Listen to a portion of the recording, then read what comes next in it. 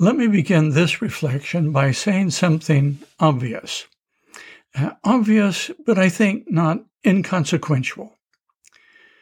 Life does not take place in a vacuum. It occurs in something like a habitat, an environment that is physical, emotional, spiritual, psychological.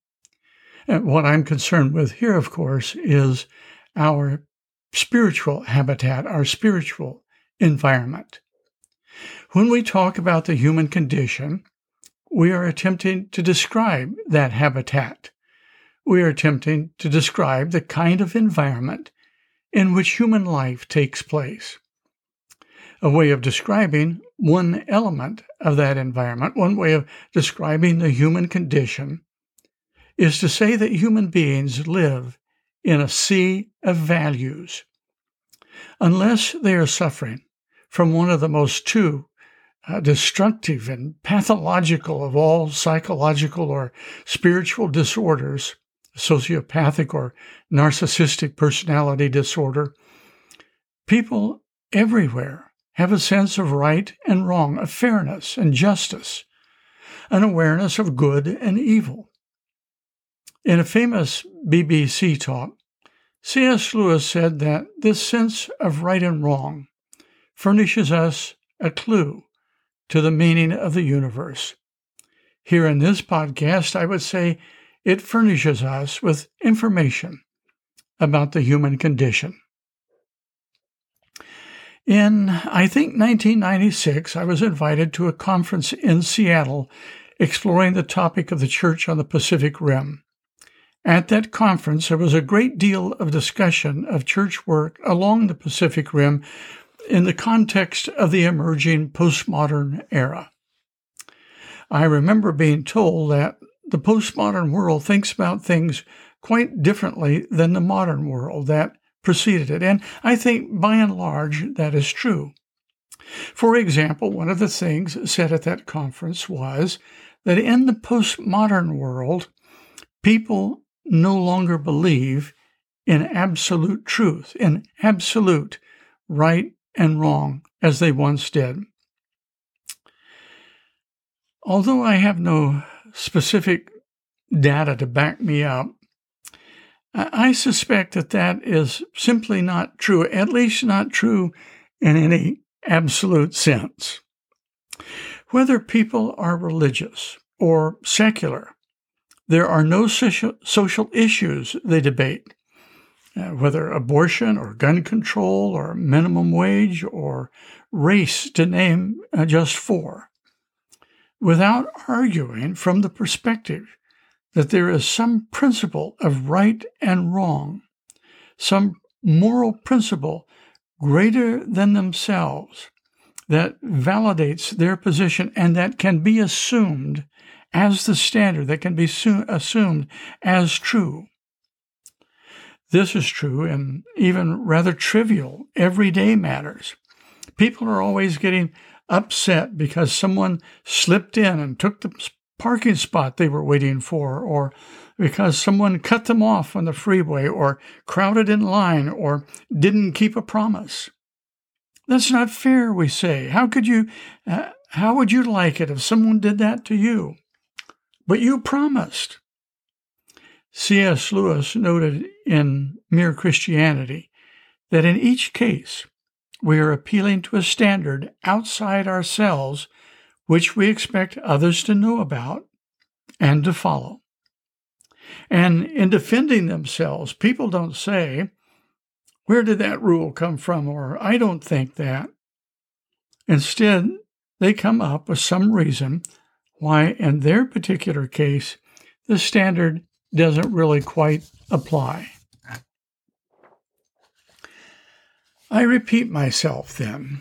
We exist in a sea of values like love, courage, hope, mercy, loyalty, kindness, honesty, peace. And every failure to live those values diminishes us and hurts another person. The injury we do ourselves and others may be relatively small, but its corrosive effect is progressive and cumulative. At this point, it is probably best if I take up and use that word, which for our generation is uncomfortable and somewhat objectionable. I'm thinking, of course, of the word sin. The significance of sin, it seems to me, is not all that well understood by many popular theologians or psychotherapists. Its significance has often been exaggerated by illiterate preachers, con artists, swindlers, and self-righteous shills, and its meaning grossly distorted, primarily by either fearful people or by those seeking power and control. As one British psychoanalyst noted, it is a common experience in psychotherapy to find patients who fear and hate God, a God who is always snooping around after their sins. As a consequence, a child may grow up fearing evil rather than loving good, afraid of vice rather than in love with virtue. Unfortunately, many children who are taught mistaken ideas about God and sin are never able to overcome those distortions. But some do. I love the story of the Roman Catholic priest William Barry, the Jesuit and spiritual director and priest, who tells about his mother as she was dying of cancer. He asked her what God was like, and she replied, "God is a lot better than he's made out to be." Her own life of simple but deep prayers, devotions, and worship had taught her something very different about God than what she had heard in many sermons and in a lot of religious talks. The word most frequently translated as sin in the New Testament is armatia. It literally means to miss the mark, like an archer who releases an arrow from his or her bow only to have the arrow miss its mark by falling short of the target. Seen in this way, sin is not about some neurotic self-loathing, but rather about recognizing how we consistently fail to live up to the best that we can conceive, how we fall short of thinking and acting like the people we really want to be. Sin, according to one dictionary definition, is a failure to realize in conduct or in character the moral ideal as fully as possible under existing circumstances. The failure to do as we ought toward others. In Christian theology, sin is frequently seen as a defiant withdrawal or self-absorption that leads to estrangement and to alienation from God and from others, and even from ourselves. I like what Kathleen Norris wrote in her book, Dakota, A Spiritual Geography. She said that as she began to honestly address that uncomfortable word sin as an oblate in a Benedictine monastery, she found an answer to a question that the human potential movement or self-help books of the late 20th century had never been quite able to answer for her. If Thomas Harris's 1967 best-selling book, I'm Okay, You're Okay, was right, Norris thought, why is the world definitely not okay? Once she began to see the ills of the world mirrored in herself. Once Norris understood sin as a useful tool for getting a grasp on the negative side of human nature, her whole perspective changed, her life changed. If there is no sense of sin as personal responsibility, and therefore no way of correcting things when they go awry, then there is a huge problem. But if there is sin, if I bear some responsibility, as Alcoholics Anonymous has discovered, for what I say and do and am, then there is a very real possibility for positive correction, for improvement in the quality of my life, and for the possibility of spiritual progress. The eminent humanistic psychologist O. Hobart Mowers said this in his book, The Crisis in Psychiatry and Religion. He said, although I hold no brief for the metaphysical baggage which the Judeo-Christian ethic has accumulated in the course of 2,000 years, I do maintain that this ethic embodies some perduring verities which we ignore at our deadly peril. So long as a person lives under the shadow of real and unexpiated guilt, he said, that person will continue to hate him or herself and to suffer the consequences of self-hatred. But the moment he or she begins to accept his or her guilt and sinfulness, the possibility of radical reformation opens up, and a new freedom of self-respect and peace. So while rejecting Christian theology, Maurer recognizes a deep, everlasting moral reality with which we must come to terms. A moral law that is within us, that is within everything, rather than imposed on reality.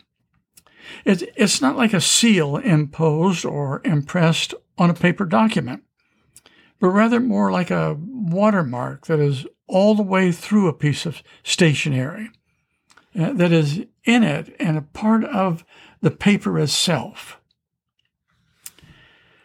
What has traditionally been defined as sinful behavior can then be understood as that which blinds us to God as ultimate meaning, saps our spiritual vitality so that we have little energy left for real living, leads us into a life of denial so that we have no self-understanding or knowledge, keeps us ignorant of life's mysterious depths, and is a stumbling block to faith, hope, and love.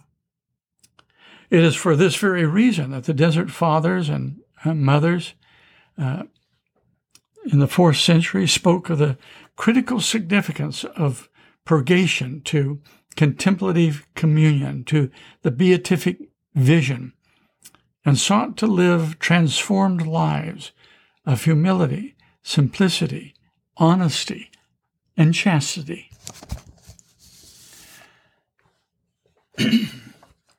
One thing that should be clear at this point is that sin, or armatia, is not a synonym for sex. The sad truth is that church leaders have often been as obsessed with sexuality as the secular world. However, in neither the Hebrew nor the Christian scriptures is there any such preoccupation. One aspect of sexual morality that does seem to have assumed major significance in the Bible has to do with sex orgies and cultic prostitution in the rites of pagan worship. But ordinary infringement of the sexual moral code does not seem to have generated the kind of excitement it has in modern times. When Paul runs through that catalog of the works of the flesh in his letter to the Galatians, sexual sins account for no more than 3 of the 14 listed, and these relate for the most part to the sexual exploitation of another person or again to idolatrous worship. The Bible is clearly less concerned with who is having sex with whom than it is with respecting the dignity of everyone we meet, showing love and practicing justice, acting as advocates for the poor, the oppressed, and the outcast. I believe the Bible warns that the day will come when some of those thought to be the most moral among us will be judged to be morally corrupt, sellouts to the values of greed, arrogance, power, and violence. I'm not suggesting that sexual ethics are not all that important. I don't think two teenagers with raging hormones ought to be engaging in sex. I don't think it's good for them emotionally, relationally, or spiritually. But it's not the worst sin anyone can commit. It is worse to refuse to pay employees a livable wage, to deny health care to the poor in order to increase corporate profits, to support torture as a means of creating our own security, to engage in racism or predatory lending. Many years ago, circumstances required that I deal on a rather regular basis with a man who was always talking about how much God hates sin and how sin will bring the wrath of God. What really bothered me, however, was that he seemed so happy that people who, like myself, were just rather garden variety sinners were about to have severe terror descend on them.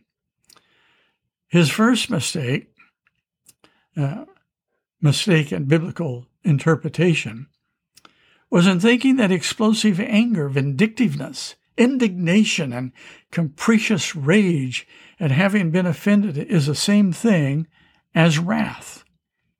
He had grown up in a family with a physically abusive father, and maybe that was the reason for his mistaking the identity of God. Or maybe he just read Sinners in the Hands of an Angry God by the colonial preacher Jonathan Edwards one too many times. Now, St. Paul does say things like, God has not appointed us to wrath. By wrath, Paul means something more theologically nuanced, subtler philosophically and theologically than what we might at first think. Every consequence of resisting, of going against the universal current of morality is the wrath of God. Abraham Maslow, the often quoted humanist and probably the most positive psychologist to ever live, nevertheless wrote this disturbing sentence. He said, every evil act, every one without exception, records itself in our subconscious and makes us despise ourselves. That's the wrath of God. Ernie was in his 30s, had a wife and a young child whom he loved and who loved him. He was a friendly and positive person of genuinely goodwill. He was a leader in his church and respected by everyone who knew him, and by those who knew him best. He worked as a vocational counselor for the government. Ernie was also legally blind, and so a friend from work would drive him part of the way home each evening and let him off at a commuter lot where he would then catch a ride from strangers that would let him off somewhere near home for his wife to pick him up. One evening, he approached several construction workers who had been drinking in the commuter lot. One of them called Ernie a weirdo because of the strange way that the blindness caused him to move his head. He hit Ernie so hard in the face that the blow knocked Ernie to the ground. They picked Ernie up, dusted him off, and tossed him in the back of the pickup truck they were driving. The man riding with Ernie in the back of the truck demanded Ernie's wallet, and then, as the pickup careened around a corner at a high speed, threw Ernie out of the pickup to his death. At the trial, Ernie's wife wisely said of this man, who had had his bail revoked for threatening a witness, that this man did not need to fear the witness or her, or the police or the district attorney, or the judge or the jury. What he needed to fear most, she said, was what he had done with the dignity of his own humanity. And that is what the wrath of God means. E. Stanley Jones, who spent nearly his entire adult life working among the Christians of India and was nominated 5 times for the Nobel Peace Prize, said, "Evidently we are free to choose, but we are not free to choose the results of our choosing. We are free to choose, but we are not free to choose the results of our choosing. What we do and say and think either gets results or it gets consequences." When Scripture says Christ is a propitiation for our sins, it is not talking about placating an angry God. Rather, it is using a metaphor for how Christ liberates us from the wrongs we have done and the bad choices we have made, both great and small, and liberates us for love and kindness. In Romans 7:14 through 21, sin is personified as a power which takes up residence within human nature and controls our actions. The difference between sins and sin is not just that the one word is singular and the other plural. My sins are the specific wrongs I do, or the good I ought to have done and didn't. Sin is the force within me, whether I explain that force in psychologically or socially or spiritually or chemically, that both draws and propels me to do the wrong or to leave the good undone, or prevents me from doing good I want to do. It's like it creates an abyss between myself and myself. This may be easier to see if we imagine how something like greed or hatred or resentment or the desire to control others can consume someone, can take over their life. What I want to say in concluding this reflection, then, is that contrary to what certain celebrity theologians, popular religious authors, or self-help experts say or write, there is no spiritual transformation of the person without acknowledging and without confronting the inner problem of sin. It is just that simple.